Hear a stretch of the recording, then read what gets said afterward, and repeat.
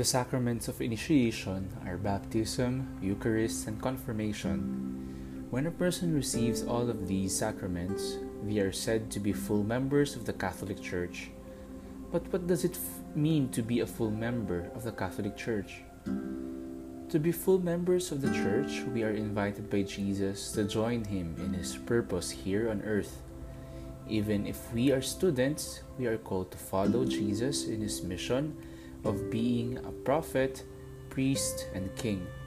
We are invited to be like Peter and Andrew, who listened to Jesus and followed Him without hesitation. Being a disciple of Jesus, living out His mission of priest, prophet, and witness to His kingly rule is not easy. It can be stressful, even in school. What if the actions will lead to losing my friend or my classmate? Especially if we decide to stand up for what is right. What if I am busy with school requirements? Sometimes it could be really hard. But there is hope, for the Lord will always be there to assist us. To help us lighten this load, let us imitate Jesus, who enjoyed His calling as a servant of His Father. Let us live by the promise that God would not leave us alone to fend for ourselves. As we face challenges in our life of being full members of the Catholic Church, let us remember that God's ever-presence will enable us to meet the demands of our vocation to be like Jesus.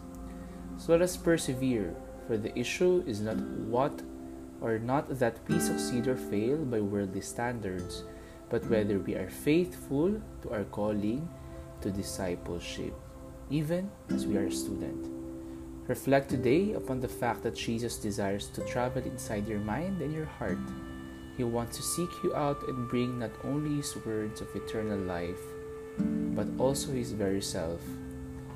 Let yourself be served by Jesus and allow Him to lead you to become His disciples in doing His prophetic, priestly, and kingly mission, my friend.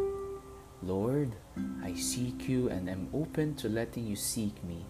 Help me to be open to all that You wish to reveal to me, and help me to receive You as the living gospel. Jesus, I trust in You.